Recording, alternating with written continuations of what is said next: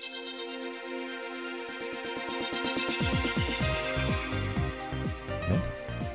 Are we rolling?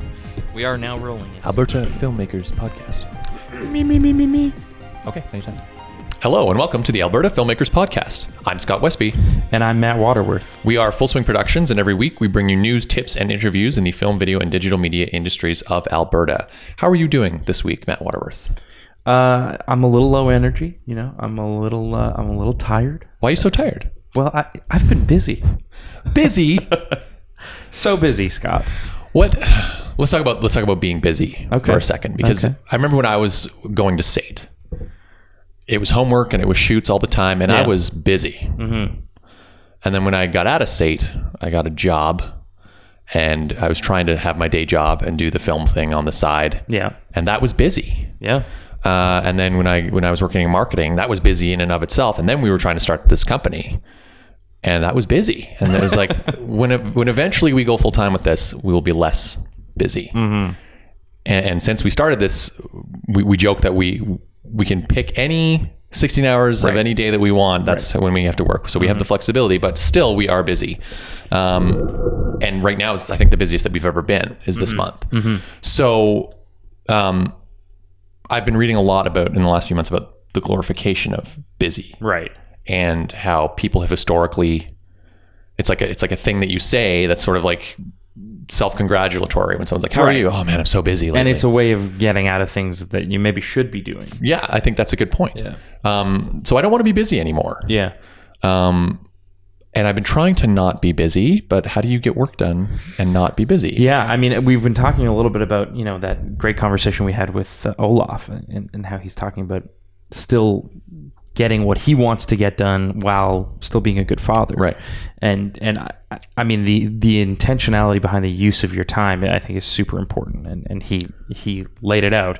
The question is, how can you just squeeze every ounce of usefulness out of every second, so that then you can be like, okay, I'm done, and now I'm gonna have work-life balance or be with my family or whatever it is.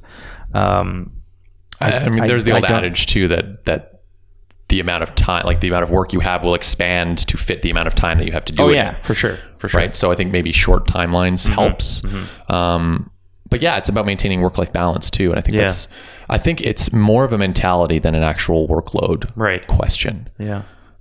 So maybe we need to stop saying and thinking that we're busy and just grind through or find efficiencies or what? Well, I don't know what the answer is, but I think it might be interesting to, like I was saying to you before we started rolling, Tim Ferriss is a big influence on my life. He's an author and he has a podcast, and I've been pretty busy to listen to the podcast, but I would like to devote some energy to being like, let's find better ways to manage time, and I think he's got some tools. So I don't know what the answer is yet, but that's a journey that maybe I'm going to be going on, and it sounds like you are as well, and maybe we can check in with each other on these podcasts. How to be busy without being busy.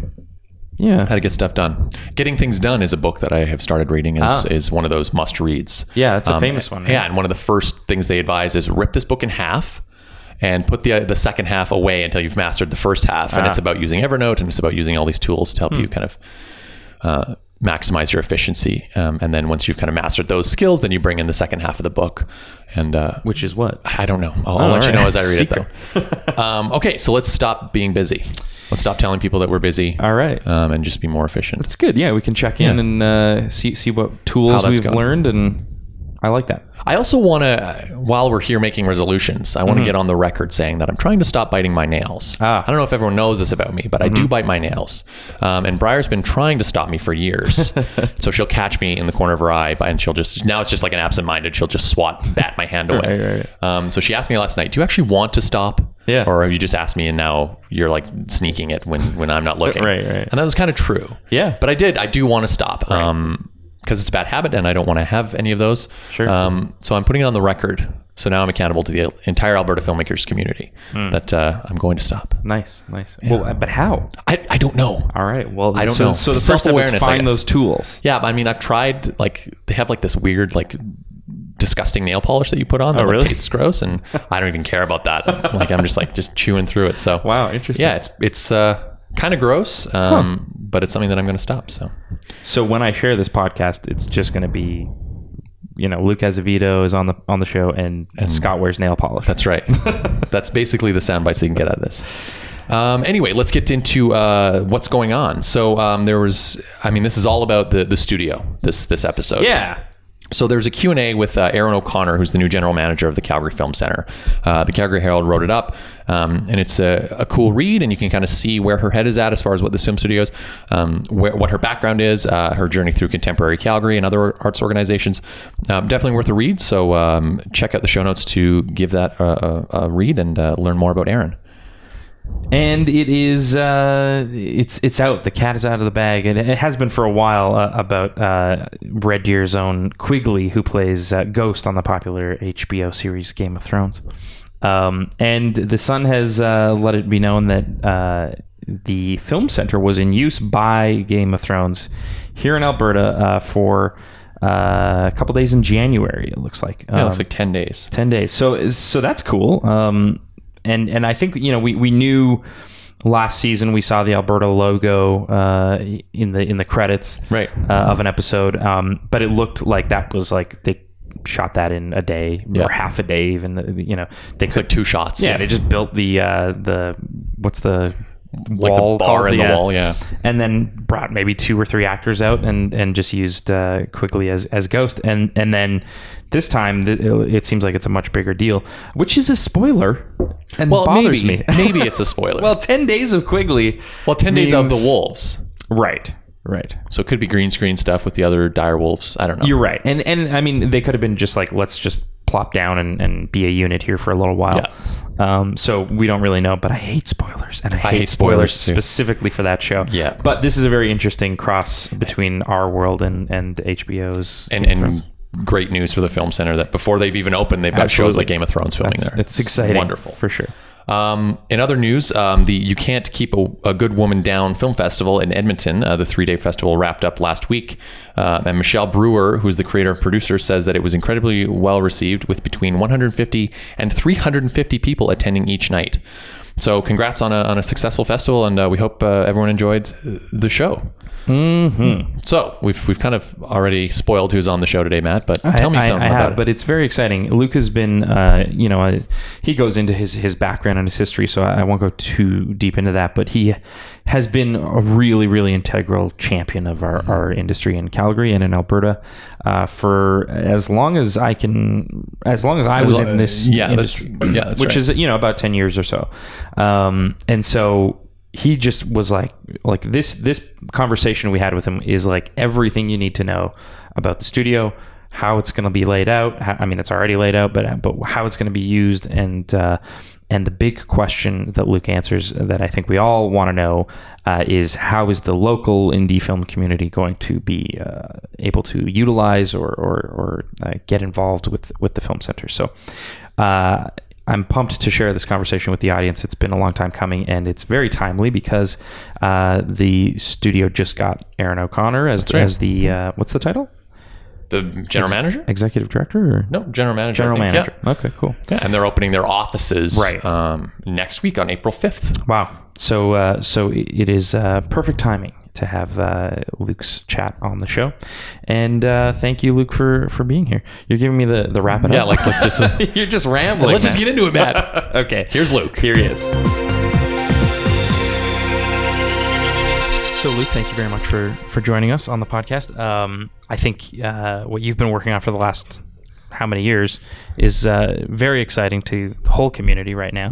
Why don't you tell us about the Film Center? Is that the right title? Is that what we're calling it? Yeah, it's the Calgary Film Center. I think, depending on who you talk to and the conversations you're having, something of this nature has been in the works for somewhere between 130 to 30 years. Right. Yeah. It's, there's been a lot of different iterations of this, and even with what we've been able to accomplish here, or will be accomplishing shortly, is significantly different than what the vision was when we started. Right. Obviously, a lot of this has to do with the financial wherewithal. I mean, it's not a lot of money when people look at it from the outside looking in at $28.2 million. It seems like a lot, but you buy land, you get services, you do your construction. You're already there. Yeah. You're well beyond it. And as we look across the world, everybody's like, oh, this is going to be, well, you know what, we need to, it's going to be great. We just need to temper what the expectations are. We're not, we're not our friends to the west, nor are we our friends to the far east. But this is a start, and it's going to be significantly better than anything that we've had to this point. Without a doubt. And it's purpose-built. Right. So what do you mean exactly when you say purpose-built? Well, they're as opposed to a warehouse? Yeah, exactly. I mean, what we've become sort of the kings and queens of the retrofit here for many years, and finding locations, which during the good economic times is very difficult. It's not something that's simple. It would take this office and a lot of resources within our office, utilizing our real estate folks, utilizing other people to find the locations, and then the location managers at that point, the location scouts, will go out to these locations, and we try to assist, and they're doing their work at the same time. So there's a lot of resources across the industry trying to find these spaces. Then you walk in and you're asking the producers or the creators of these projects to invest money in facilities that they're going to be walking away with from anywhere between 6 and 9 months down the road. Yes. So all of these things coming into play, it becomes a very big deal that there is consistent facilities that are available. The other thing is it's, the majority of these usages, call them 9 or 10 months or even something that's 12 months, is short term. And getting a lot of folks to want to do short-term leases is not easy. Right. We do have folks out there that are very interested and that we've enabled, to be a partner in what we're doing here in the film sector over the last few years, and it's been extremely successful for everybody because there's been a significant amount of work around all 12 months. This year it's a little less to start with, but it's gearing up and things are going. Yeah, for sure. I often compare it to the Ring Road, or the Southeast Ring Road, at least the film center. It's that unicorn that we've been talking about forever, and to see it finally happening is amazing. And how did this happen? I guess. Well, it's a lot of work by a lot of people. Right. There is before I actually started in this job, I was at the Banff Center, and I'd been asked to be on a studio committee because I had some background in it. The facilities up there which was part of my my work at the Banff Center was to allocate the resources for these facilities, and we had very strong understanding with the teams that were up there. So I came to the table here at the table that we're sitting at today with a lot of industry members, and the discussions were happening about how we get connected to partnerships that would allow the financial wherewithal to come to the table. And then from there, how do we convince what was at the time probably the most conservative government in North America to engage?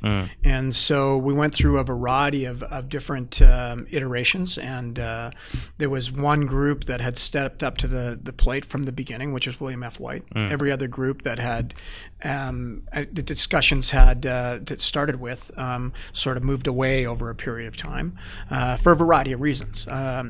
Is there enough work to substantiate it? Right. Was there, was the cost? These people were seeing costs of somewhere between $50 to $100 million for some of these facilities that are being built these days, and well beyond that.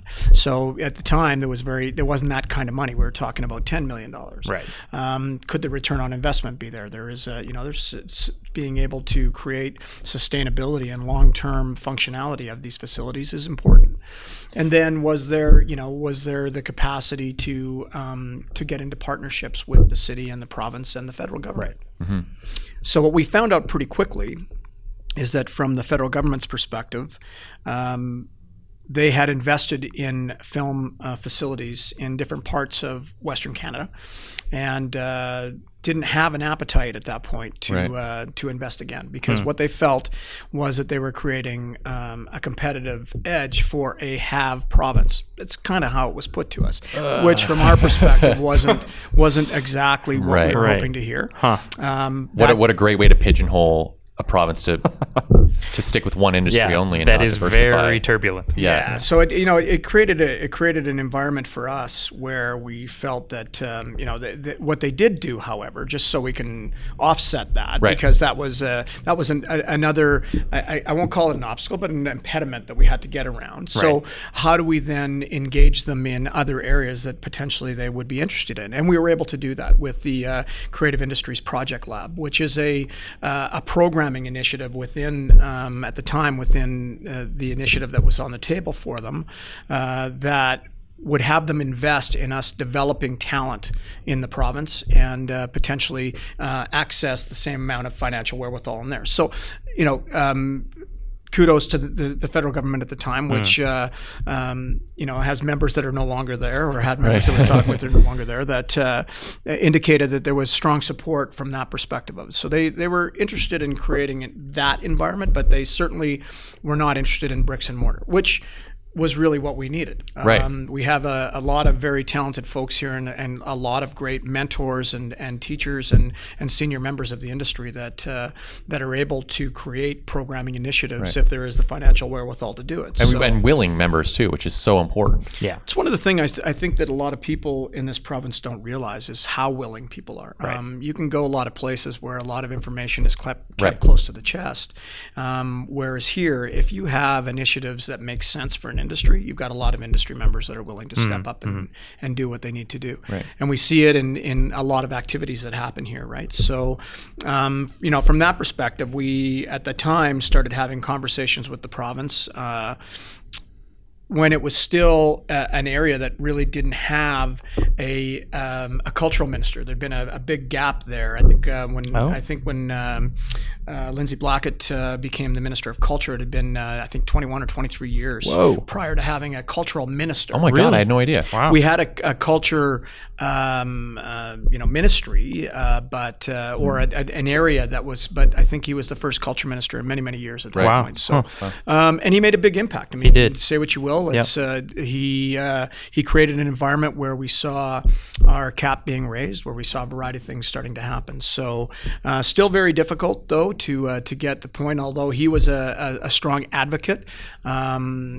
In many different situations within film and TV, the facilities themselves, he was somebody that really wanted to see these things done under his watch. Right. But there's still, it's not one minister that makes this happen, and it was buy-in from government and buy-in in a manner that was conducive to their end results being met, which was there's a certain level of impact that needed to be there and success metrics that they needed to ensure were going to be there so that, they weren't building a white elephant and understood. Cultural facilities, I found out about halfway through this process, can average somewhere between 8 to 10 years in initiatives to try to get to the point where they're funded to do things. So we sort of became an average rather than an outlier there. So, there's lots of opportunities that we felt were very clear, but I guess once you step out of our creative industries realm, it's a little bit more difficult to have others see it from the same perspective as what we do.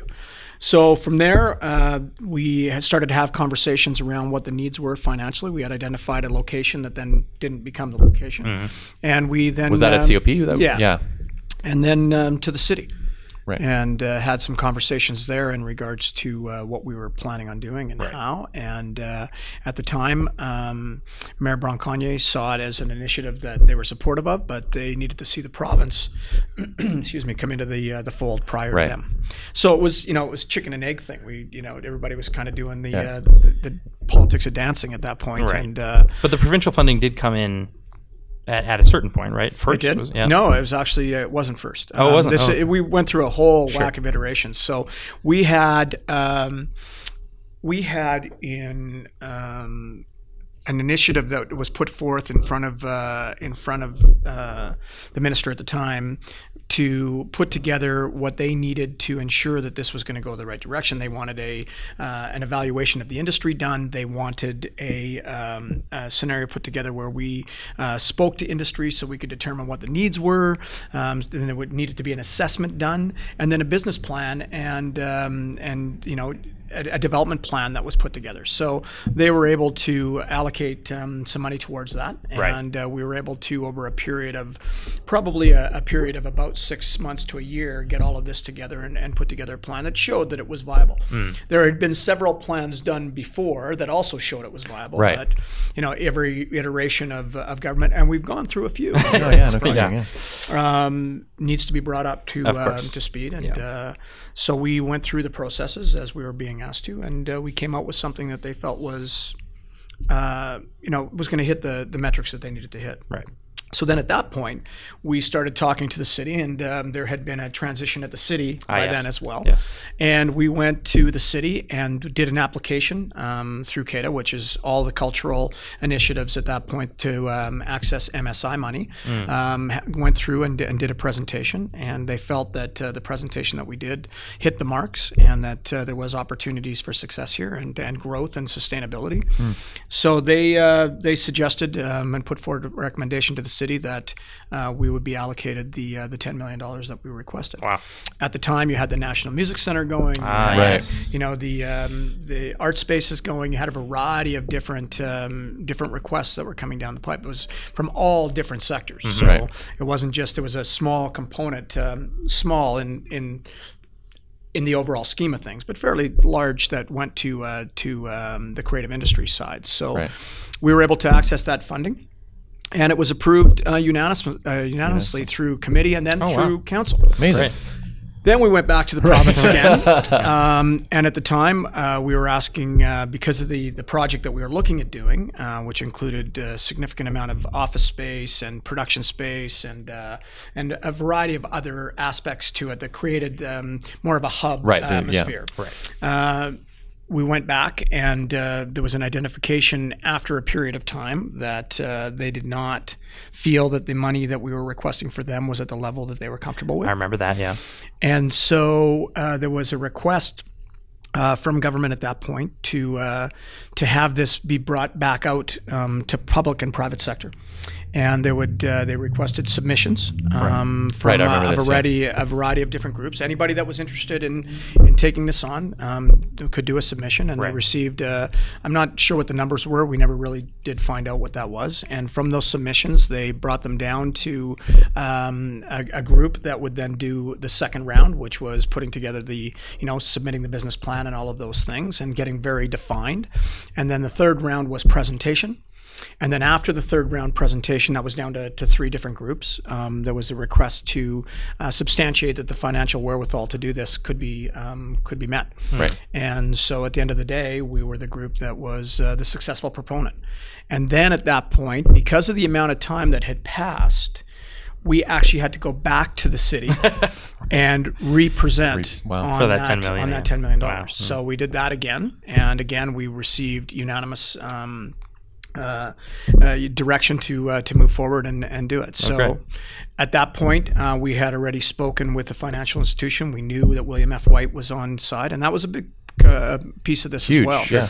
I think that people maybe don't have as strong of an understanding how big of a part these people have played in our industry over the years. No doubt. We had some downturn times here, and they stuck it out with us, and they've been here a long, long time.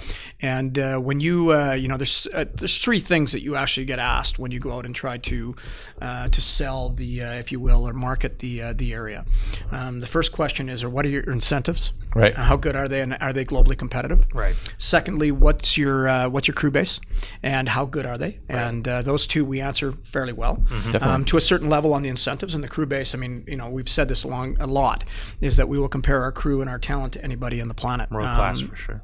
No question. And the outcomes of all of these projects that we've done over the years that's testament enough. I mean, we don't have to sell Alberta from that perspective anymore. Just name some movies. Exactly. You got exactly. it. Yeah. And so then the third is what's your infrastructure? Right. And so knowing that White's and that MTM is here, and that on some of the smaller projects and some of the things that we do, that there is capacity to host a large scale project or long-term projects. I mean, some of these series that we have here, I mean, we look at things like Heartland, just got greenlit for year 10, longest running Canadian 1-hour dramatic series in the history of Canadian television. Amazing. We see other jurisdictions touting how much money has been invested in this province. I would suggest to say that Heartland in Alberta has put in as much as any one series anywhere in the country. Right. So it's significant. We look at the stuff that comes in. That's what we call foreign production. There's a lot of it, and the quality of the projects that are done are high end. So we know that the areas where we're very successful at. We know the areas that we exceed and can be globally competitive, and then we also know where our impediments are to growth and development. So, and those conversations have been had for many times or for many years as well. Right. So many different sketches, iterations, ideas of what this is going to be. Set the record straight for what exactly has been built or is almost complete right now. Okay. Because construction is done. No, it's still ongoing. Okay. Construction's always ongoing. Yeah, true enough. So what we've got is that we have, let's start in the front building, sure. what we call the workshop warehouse building. So first and foremost, our anchor tenant is William F. White. Right. They have 20,000 square feet of space that they have designed to meet their needs for ongoing business. And they've been in there since November 27th. Oh, okay, cool. Then you have 3 bays. Bay number 1 is 5,000 square feet, 24 feet in height, washrooms and space to create. Either you can put office spaces in there, you partitions, create that. You can have, you can do smaller components. You can do some construction in there. You can do a variety of things, and it's sort of your black box. Assign it as you want. Right. The bay beside it is the same basic thing. It's 5,000 square feet of space.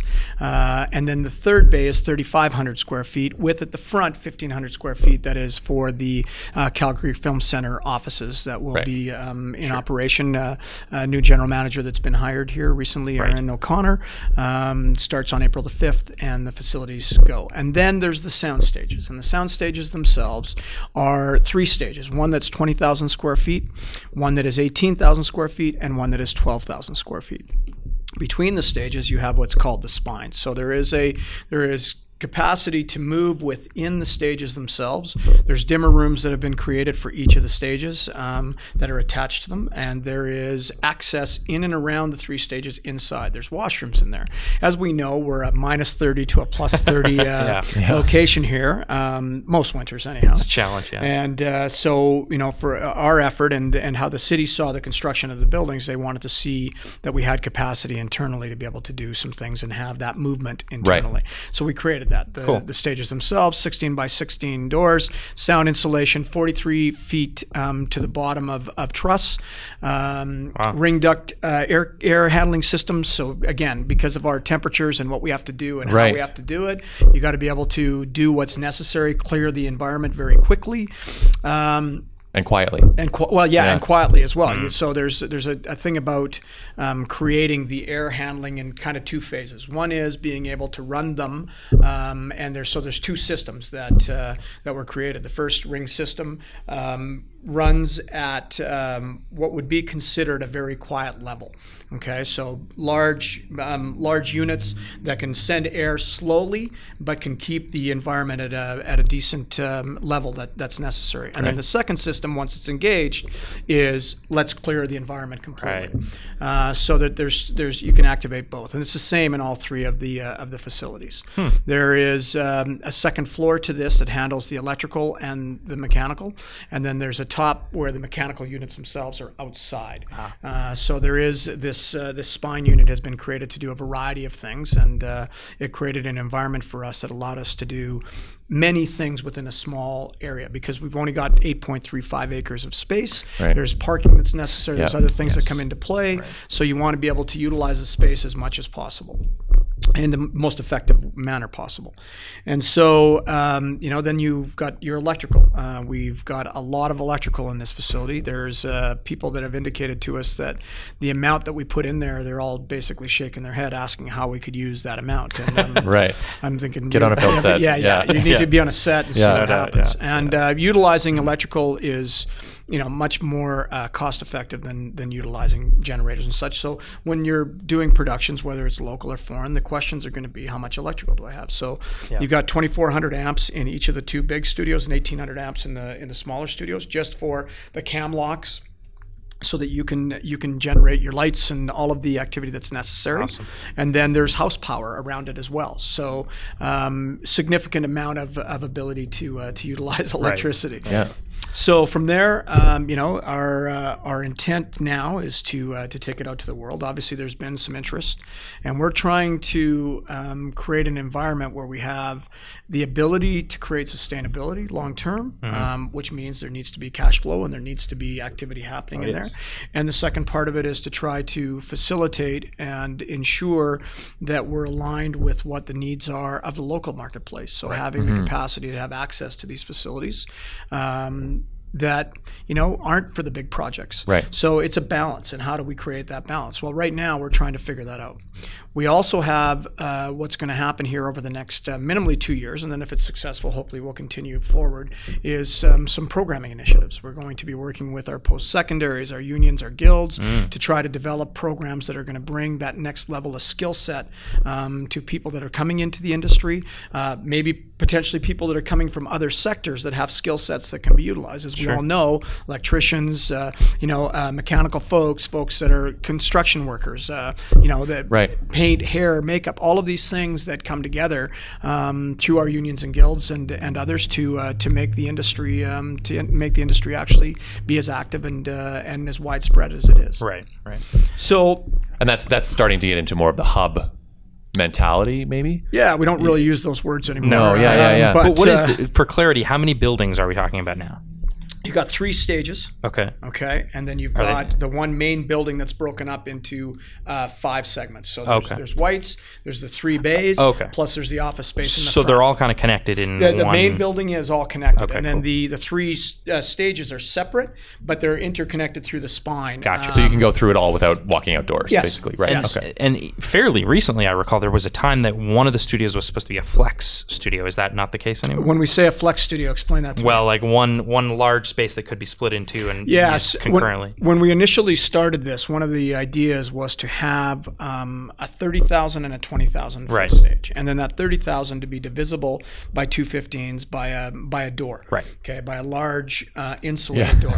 When you start doing the mathematics on these things, there's certain things that you then get to the point where it's very difficult to be able to do. Right. And the cost of separate walls is much more effective than trying to have an insulated door that will move and is big enough to be able to move almost an entire wall, so that you have the capacity to work within the 2 stages and move sets back and forth and do all that. So when we started having conversations with industry and some of the advisory committees that were put together for this, because all the way through there has been input, not just from the experts that were hired to do it, but also from industry on what we're planning, what we're doing, getting their input of what they need so that we understand within our limitations what we can do best to achieve that. Right. So at the end of the day, the cost effective wise, it was virtually impossible to be able to do it. But does that mean that we ended up with more space overall? No, it would have been the same space. Okay, I mean, so it's 50,000 square feet either way. Okay. It's just divided into 3 separate buildings now, rather than the connection of the doorway. Understood. Okay, cool.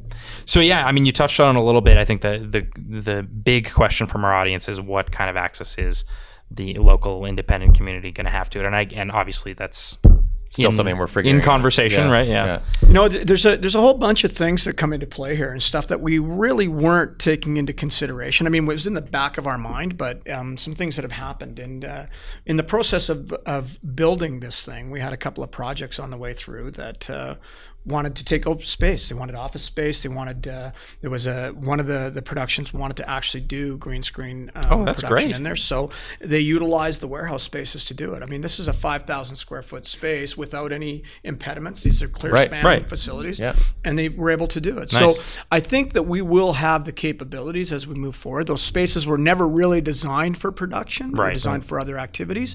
But if there is the capacity to be able to facilitate some smaller productions doing that, we'd be happy to do it. As we, touch wood, as we grow and develop in the next iterations, we will be paying a lot of attention to what the activity is that happens there and what the next stages need to be. And by stages, I don't mean sound stages. I mean, what is phase 2 look like? What does phase 3 look like? And that growth potential there and going forward. We're in a position right now where, for I think the first time that I remember, we have been identified in many different ways as an industry that is being considered one of these diversity economy industries that may help us bring some more prosperity to the province. Yeah. And so we're hoping that that is how it's seen, and that we have the ability that is existing now, and maybe enhanced abilities to take us to the next steps. It's very exciting to hear that there's already interest even before it's done. That being said, let's be clear though.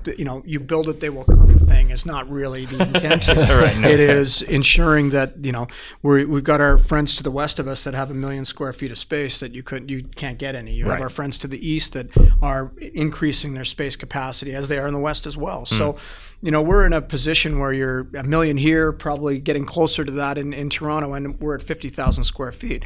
Still it's small a start. fish, yeah. It's a start, sure. And it puts us in a position where maybe it brings a little bit more legitimacy to the facilities aspect of our industry here, and even as a proof of concept too, right? Just proving a demand, I think, is so important when we've been renting for all of our lives, and now we finally are building a house, right? And just to see, this is a space that we can kind of all rally behind, and I think that's really important, even if it's not competitive with what Vancouver has, right? No, and in saying that, I mean, let's take it into consideration. There's a lot of facilities that exist in other marketplaces across Canada, especially the three busiest marketplaces, which would be BC, Ontario, and Quebec.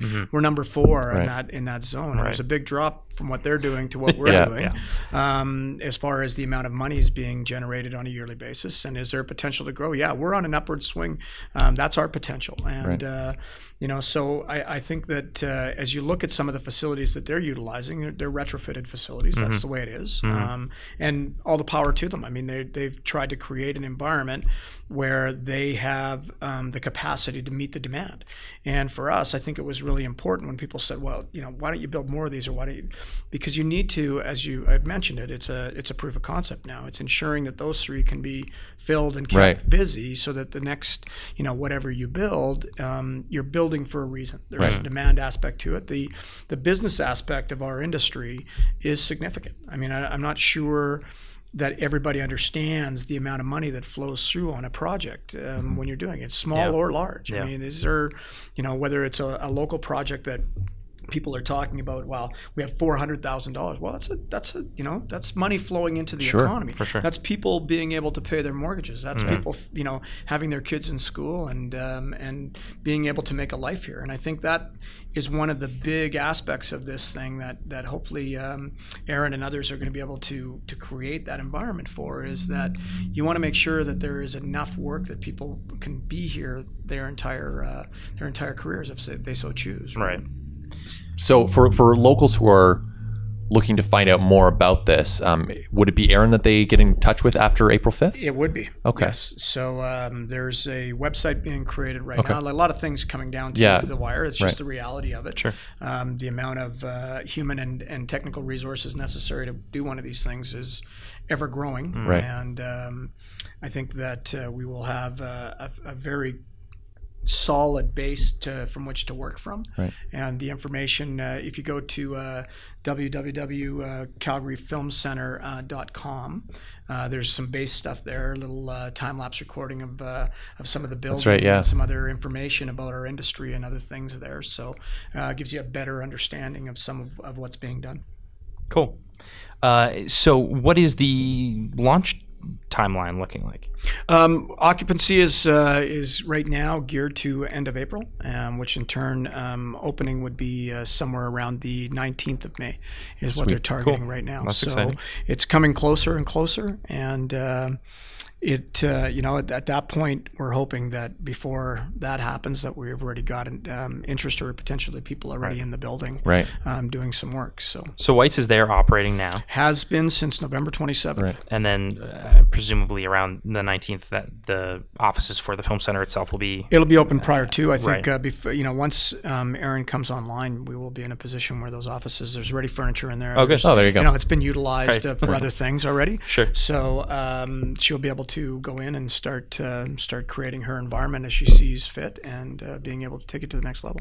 And are any of those spaces meant to be permanent for any other use other than Whites? And you know what? At this point, no. There's the intent is, and was something that we were hoping to be able to do on the first round, but it's virtually impossible financially. Was to create office space above the workshop warehouses, above the bays. So looking at, could have brought in about 15,000 square feet offices. We still can, and that's the intent, is on 2 of them to be able to do that. Right. Now what that does is it changes the ability then to be able to utilize them as swing and smaller production stages. So what we're hoping is that there's a variety of different opportunities. There's space for growth within the footprint that we've got right now. There's another, potentially of putting another 18 and a 12, which is what the coinciding land that's right beside the stages are, that could grow. If that is the decision that's made, is it's more stages. If it's not mill space, if it's not a variety of office space, if it's not a variety of things that's necessary. So we'll be paying a lot of attention to what the needs are and what's being requested from our industry. Obviously, the local industry is a big component of this. At that point, make some decisions down the road as things are successful and moving forward. Which is kind of an argument for not jumping into that creative hub kind of mind space. Is that the word? Yeah, the headspace, just to start with the basics, right, and be like, oh, you know what, the demand is this. Let's build this on the side instead of already going in and building office space when it turns out that's not what is really needed. What we found out right now is it's been a bit of an interesting adventure here in the last little while because of the economic times that we're going through right now. The anticipation was that we would be able to access much more office space within the cost frame that the film industry needs to work with. But it's not quite as simple as that. Offices don't just become vacant and available. That's not how it works. So we've been working with our real estate folks here, and obviously the real estate community is also working to ensure that they create an environment for them where that's continue to be successful throughout these downturn periods, and being able to work with other sectors that potentially they haven't worked with before, and see if there's potential to align. So we've had conversations with our neighbors around the area, and to ensure that we're going to maximize every opportunity possible within a golf cart range of the facility. And then as we move forward, obviously you would like to be as self-contained as you possibly can, because then you can control your environment in a way that's easier. And we understand that a 9-month term on an office space is long-term for the $1 So we'd like to be able to offer that and ensure that we can give everybody that opportunity. And the other thing is, never to forget what this is all about. Okay, and this is about building the Alberta, Southern Alberta, Calgary infrastructure. And I say those things on purpose. This is not just about Calgary. This is not just about Southern Alberta. This is about the province. And, forever we've been working together as Calgary, Edmonton, and the Alberta Film Commission to ensure that when we're out marketing the area, it's to where it's best for the project to land and to be done. It's not specific to, you should go here or you should go there. It's specific to, here's the province. What's the project? What do we need to do creatively to bring forward to you what your needs are? And then let's utilize all the resources across the province to try to make this happen. And so there's certain things you got to take for granted, is that, within a 3-hour radius, you have 2 municipalities of over 1 million people. You have the prairies, the Badlands, and the mountains that they have access to. Geographically speaking, on a global scale, that's very unique. So we got to utilize those things. And we have some of the best scouts and location managers anywhere. And these people know this environment. So beyond just showing people what's here, it's showing people what's here and where they can actually film it. Right? Because it's one thing to say, hey, I want to film in Banff, or I want to be, Lake Minnewanka, or I want to be here. That's great. But, there's some complexities. There's complexities in the provincial park that we work with and are able to accomplish the needs. There's areas that are sensitive, and there's things that we need to do as an industry, which is ensuring that at the end of the day, that we leave things as good or better than what we found them. And I think that's a key component. People talk about green industries. Well, in my opinion, if you've got trucks and things going on, it's pretty tough to be green. But you can maximize the potential to mitigate the impact that you have on where you are. And so at the end of the day, we try to ensure that we have that capacity in place. Tree goes down, tree gets planted. Right. Things happen here, they get redone. And we have people that know how to do it. Right. So it's respecting your location on a provincial scale. absolutely. And that's the bottom line, is that Right. we are too small of a jurisdiction to be doing the competitive. This isn't hockey here. Right. We're not talking football. Right. We're talking about the film, television, the creative industries location. We want to ensure that we give opportunities to everybody possible. Our crews and our talent fluctuates between the two major centers and into wherever they need to go. We utilize a lot of the smaller locations here, some of the smaller towns and things around us that have become core in us being able to create the kind of product that's being being done and going up on the screen. So yeah, it's about Alberta, and it's about us building an industry here that has then become seen as the potential for investment for further diversification. Right. Yeah. Which is so important. And I want to take this in a specific direction, but I don't know if you also No, go for it. Well, I feel like I want to talk about Calgary economic development, because the first time we met you, we sat down at this table maybe 8 or 9 months ago, and I had no idea what Calgary economic development could do for us as filmmakers. Matt did. Yeah, he had an idea, and it totally blew my mind. So can you give a bit of that pitch as to like what a resource you are to access and how that works?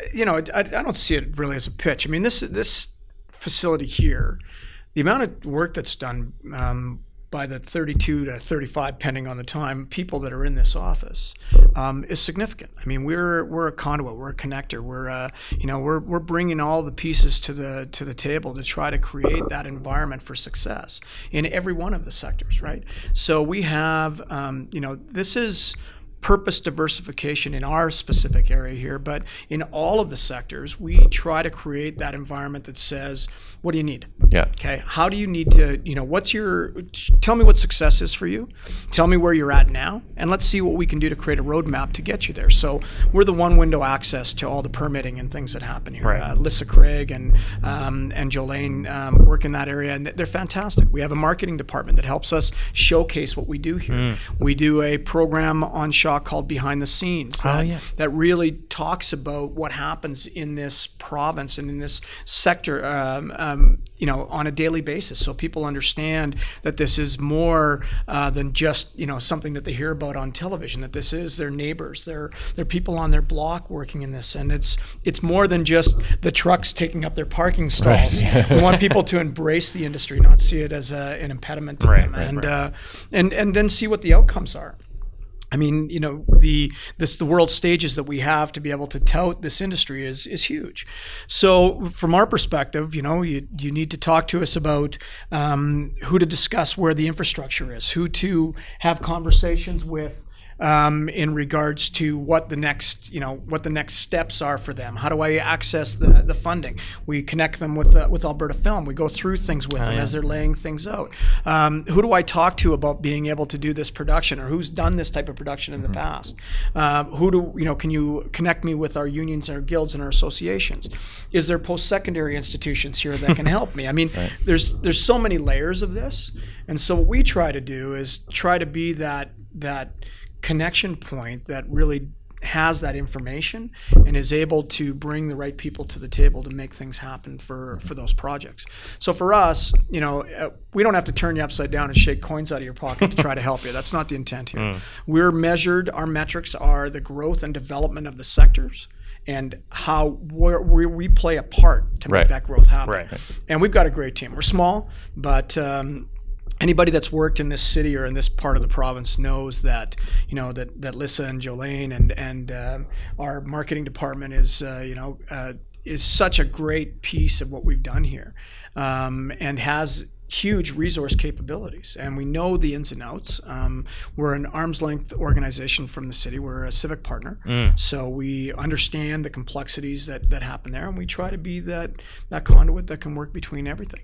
And then we're aligned very closely with our friends at Alberta Film. We have to be, and at that point, we anything that we do that has a marketing component to it or that has an execution component to it, we're we're having those conversations right from the beginning. They know what we know what they know.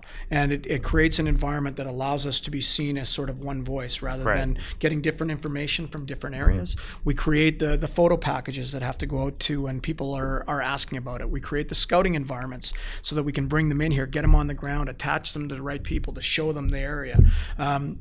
We do the follow-up. We go to film festivals and events and things that are representative of how you showcase your area, and we're there, and we're bringing our material, and we're having the conversations. Yeah. Some of us have been in the job for a long time. You start to look at the best before date here soon. You start to, and we understand the complexities of how we work here. The other thing is that we try to be a no surprise jurisdiction. And by that, I mean, what we tell them at the beginning is what happens when they're here and what occurs at the end. Right. This is as people see this as a massive industry, I can tell you from experience that it's a lot of the same people year after year making the same decisions. So the reputation that you bring to the table from the perspective of not only what you're able to produce, but the quality of the experience that was here while they were putting it together is extremely important. The next thing that we're looking at, not only from the perspective of industry growth, but necessary industry growth, is on the opposite side and not just on the production side. We're talking about the post-production, VFX, about color, about audio, about all of these post-production and necessary components that allow you to keep the project here a longer period of time. There's organizations that are now existing that have APA and AMPIA and all of these different groups, and AMP2, which is the Union and Guilds, that allow us to really have important conversations about what they feel is necessary to get them to a point where they see their private sector individuals investing heavily in something that then allow us to get to that next step as well. So there's so many different things that we're doing right now. And we don't drive all of them. Obviously, we play a part in a lot of them. I also have responsibilities to some other things. I work with the city and the province on committees and boards and other things, so that we have a voice. I guess after this amount of time, they feel that there's enough of a knowledge base there that they'd like to see us bring that to the table. So we do that as well to try to support other activities that then have a flow in or a flow out from film and TV as well. So all of that stuff that you just mentioned, you're not going to go over to the film center and you've been the point person up until this point, but Aaron is now kind of going to be taking that role. Is that right? Well, so you can keep doing what you've been doing? Yeah, let's say that I've been the face of it for necessity. However, there's, I didn't build the thing. We have worked in the areas that they've asked me to work in to create an environment that has helped it get to this point, but there's so many people involved in this. It's, I hate the fact that there's times where people are like associating me to it, and it's not the case. I mean, there is dozens and dozens and dozens of people that have been supportive of this since day one and have played a part in it since day one. So, when we start talking about it, I guess I've got the background and the knowledge to be able to speak to it articulately. But outside of that, there's a whole bunch of people working on this. At the end of the day, it's going to be much bigger than any one individual. And it's so nice that your conversation can change when it's open, right? You can address that third question about infrastructure. And so really, you just made your own job easier, basically. I wish. Like I said, there's no, this industry is globally competitive. Every day there's something that comes up that you have to address, whether it's productions that are here on the ground, whether it's our local community, or whether it's something that you're trying to bring in. I mean, I'm not sure that people fully understand the amount of effort that it takes sometimes to get, and the amount of people it takes to get projects into the jurisdiction. Some of these bigger projects that we've seen took years and years of consistently ensuring that they understand that you're here and that you can bring it to the table. Introductions to everyone, having the entire groups meeting with these folks, knowing that they can get the start to finish done here, and having everybody sort of aligned in what our messaging is to ensure that it comes, and then delivering once it's here. And that alignment is so important, and I think something that we often forget is we consider filmmaking to be such a collaborative process, but I think we forget that industry is a collaborative process as well. And because we have that entrepreneurial spirit here, and everyone's just saying, screw it, I'll just do it myself, we sometimes forget how important it is to work together on a macro level and just get to know Luke and get to know Jeff and everyone and all the other players in the industry. And like the APPA starting is so important. And I think just remembering that we're all a team and we need to be playing like one. Yeah, and everybody needs to, it's interesting. There's the comment you just made here about I'll do it myself, but it's never really yourself, right? No, It's you're surrounded by people, whether it's friends or people that are willing to give you their effort and their time. Right. So that they can see you be successful, which then in turn hopefully makes them successful, which then in turn hopefully makes the industry successful. Right. So I think that this is it's a burgeoning industry here now. We got some potential, and we have to, with the momentum that we've been building, we need to take that momentum to the next level. Right. And I also want to make this very clear. I think that the younger generation that's coming on here has got some skill sets that are going to be extremely important to this industry. Huge. Absolutely. And we want to be able to create an environment where they stay here. So a lot of students with a creative industry moniker or attachment to their diploma or certificate coming out of our post-secondary institutions. And we want to make sure that we have the capacity that they can start working here and stay in their chosen field in their province, right? So that's how you grow industries, is to ensure that that's there. The unions and guilds have been doing a great job in training. AMPIA has been doing a great job in training. There's mentorship programs across the board. There's opportunities that are abound for people to get involved, and we hope that we're going to bring some more of those to the table and keep building it from that perspective. But I think at the end of the day, it's our ability as Albertans to have that entrepreneurial spirit and to want to help the next generation coming through. And I think, from my perspective, there's a voice that needs to be heard, and that is that next generation of storytellers. And there's a voice that needs to be heard, which is the experience that's there. And how we align those two voices together so that the outcome is that sustainable long-term growth, I think is what's going to be extremely important to us as an industry. Yeah, exactly. Well said. I know you're out of time. CalgaryFilmCenter.com is where people should keep an eye on as it's going to keep growing. Calgary Economic Development. Is there anything else we should point people to? Alberta Film. As well, their website, and then to our union and guilds websites, whether it's ACTRA, whether it's IATSE, the Teamsters or DGC, then the APA website as well, the APPA, all of these different organizations that have a connection. You can get a lot of information that helps you really bring those pieces together if you're somebody that's interested in getting into the industry, and understand that film industry development is not all about being directors, producers, and camera people. It's about there's a variety of other components, and there's opportunities that potentially for people that are interested in getting into the industry, that the training is available, and they may have skill sets that become very important to us or are very important to us. So the interest is there. You should be inquiring and looking at all the different areas so that you can get that information. Absolutely. Well, thank you so much for your time. Thanks for having me. Appreciate it. Thank you, Luke. What a great conversation. I wish we could have talked for hours with that dude. Yeah, that was amazing. And like I said, it was when we came up with the podcast, it was like, we've got to get that. Yeah, Luke was like one of the easy yeses. Sure. And he's kind of like he's sort of the unofficial, maybe somewhat official spokesperson for the film industry in Calgary, at least. And without a film commissioner in Edmonton, it's kind of the Edmonton one right now as well. For sure. Definitely a great guy and so genuine and genuinely wants to help. I mean, it's his job to help. Yeah. So he's worth saying hi to at a party or having a sit down with. For sure. Even though he's a very busy man, or not busy. No,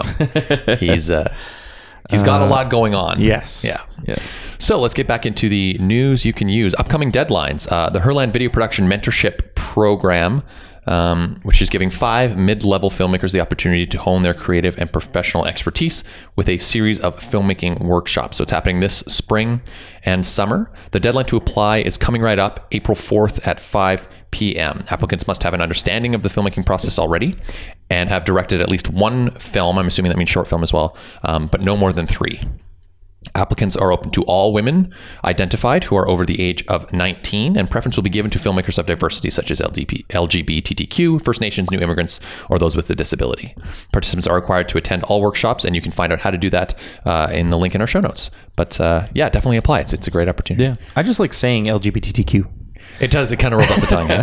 Huh? Secret Cinema, call for curators. The CSIF is looking for curators. We mentioned this last week, but it's a really cool opportunity. There's more than 2,000 celluloid films at the public library, and so you can look through the catalog and say, hey, I'd like to screen this and explain why and present it to an audience of CSIF members and other folks as well.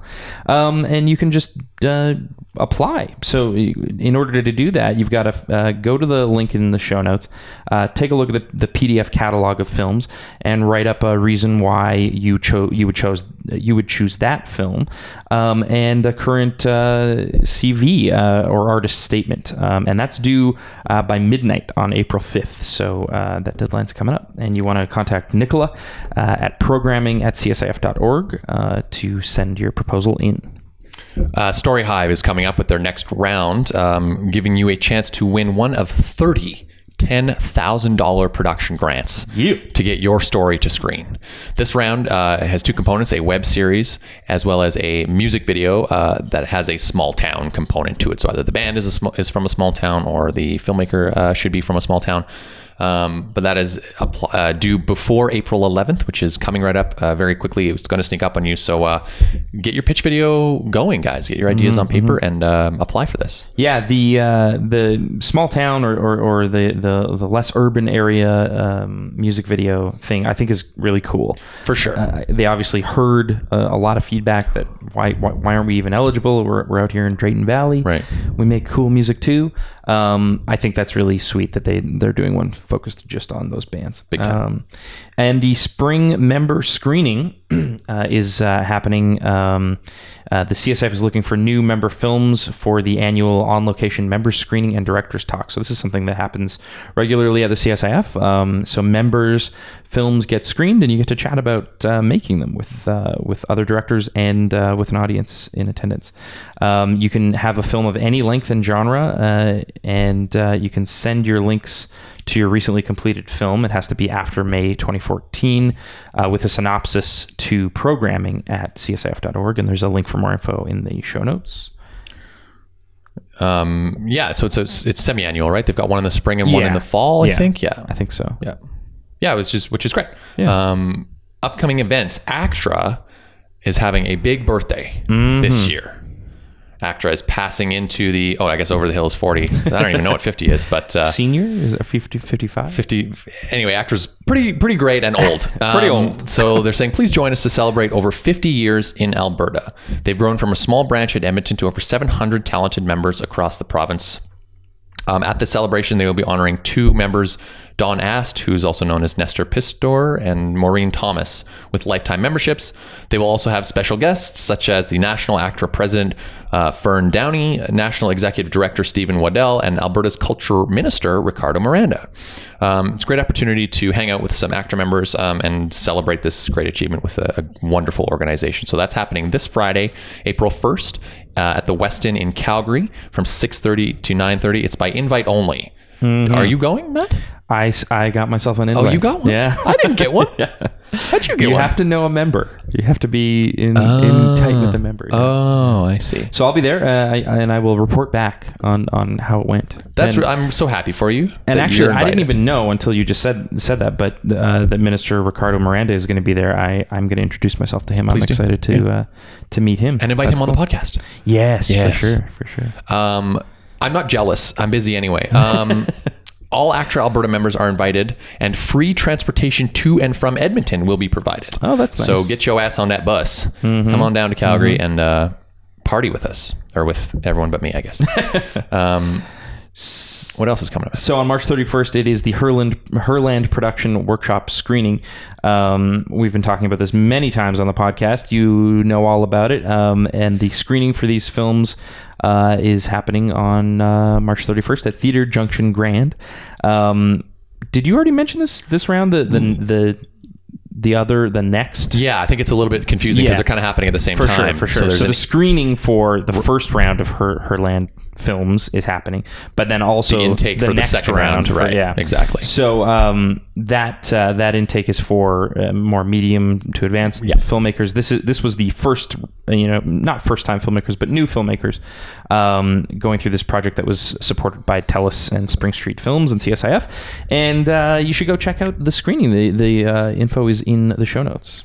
And tickets are free, but they recommend you reserve them through Theater Junction box office. And I think we mentioned already that you have to just show up now. I think it's full. Yeah, so it's maybe standing room only kind of thing, which is wonderful to see such a demand for sure. NSI and TELUS are bringing screen training workshops to BC and Alberta. This is an ongoing thing, and it has been happening. The workshops are titled From Concept to Camera, Developing Your Story for the Screen. Emerging filmmakers and mid-career professionals are encouraged to attend to help develop their own projects and network with other filmmakers and content creators. So it is ongoing, but the next one is in Red Deer on April the 2nd. Following that is April 3rd in Edmonton. Kelowna will be April 9th, and Prince George will be April 10th. Workshops are free of charge, but registration is required. To register, email your name, contact info, and which session you would like to attend to opticlocal@telus.com. Find out the links in the show notes, but definitely check that out because it's a wonderful and free opportunity, so not to be missed. So if you're in Edmonton, you're probably interested in a workshop that's coming up called A Higher Perspective, the ins and outs of filming with drones. We mentioned it last week, but the tagline is you can't really just throw a drone up into the air and record. There are some rules, and you need to be adhering to some of the guidelines. There may be permitting involved depending on what you're doing. So find out all the information on using drones in your films March 31st at 6 p.m. It's at FAVA, and it's $10 for FAVA, Ampia, and Doc Alberta members. The CSIF this weekend is having a cinematography workshop exploring how cinematographers use their artistry, craft, and technology to author images supporting the director's interpretation of the story. So it's dealing with things like composition, lens selection, depth of field, aspect ratio, camera height, and camera movement, and their collective effect on the story.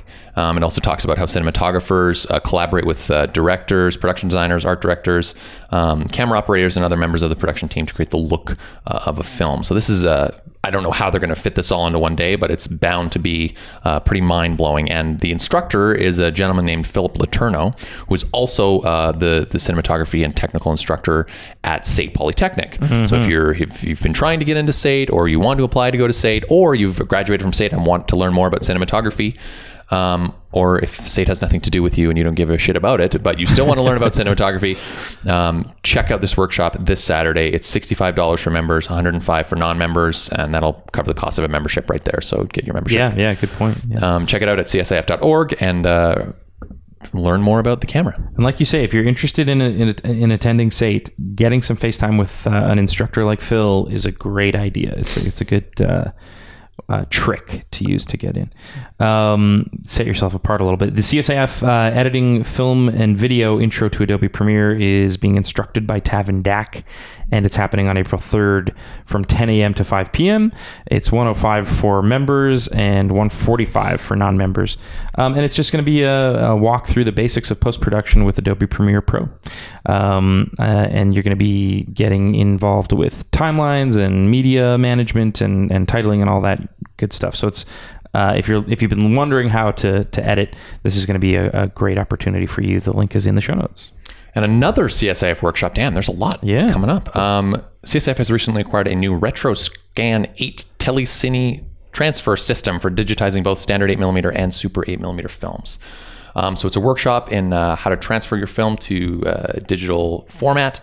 System is very simple to set up and operate, meaning almost anyone can make quality transfers with a minimum of training. So this workshop is happening on April 6th or May 25th from 6 to 9 p.m. The instructor is Dan Crittenden, who's just a treat. Wonderful dude. Yeah, really knowledgeable guy. Yeah, so definitely worth checking out. Again, csif.org, or find the link in the show notes. And if you're interested in getting into the DGC, we talk a lot about how you need your set etiquette and protocol. Well, another opportunity to attend one of these wonderful workshops is coming up on April 9th at the IATSE building. And the trainer is a fellow named Tyler Mandrusiak. Sorry if I mispronounced that. But again, this is also a mandatory workshop if you're looking to get into IATSE. So it's something you definitely want to have under your belt when you're looking to get into the unions. And you can find out more information at the link in the show notes. But the pricing is basically $40 for everybody. Yeah.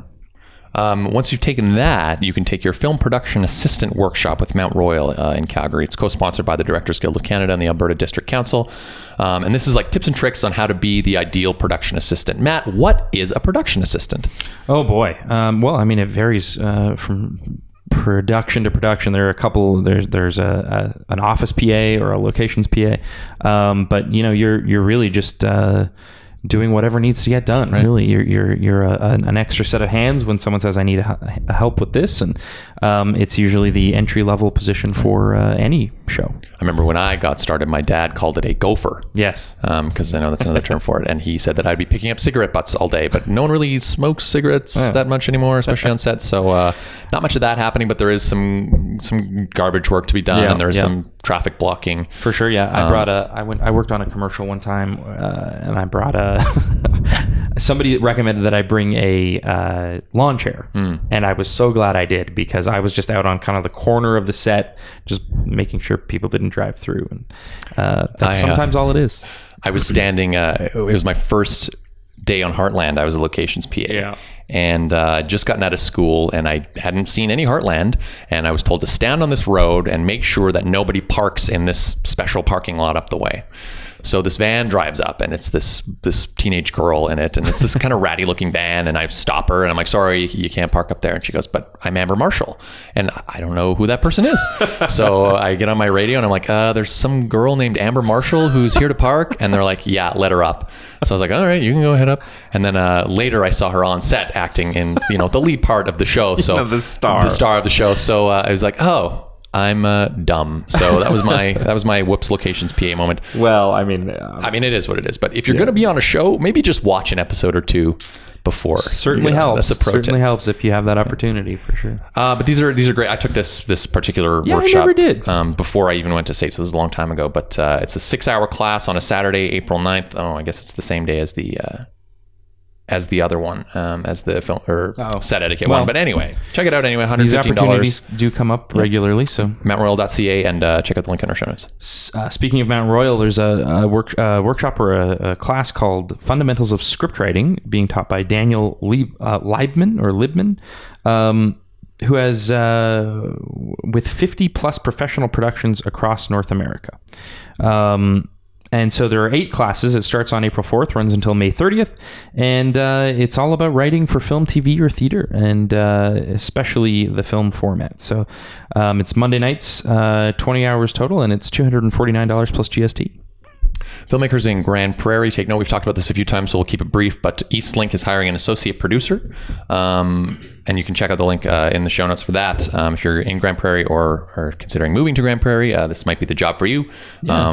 You can apply on this link that we've got in the show notes, or send your resume and a video or a YouTube link to hr@corp.eastlink.ca.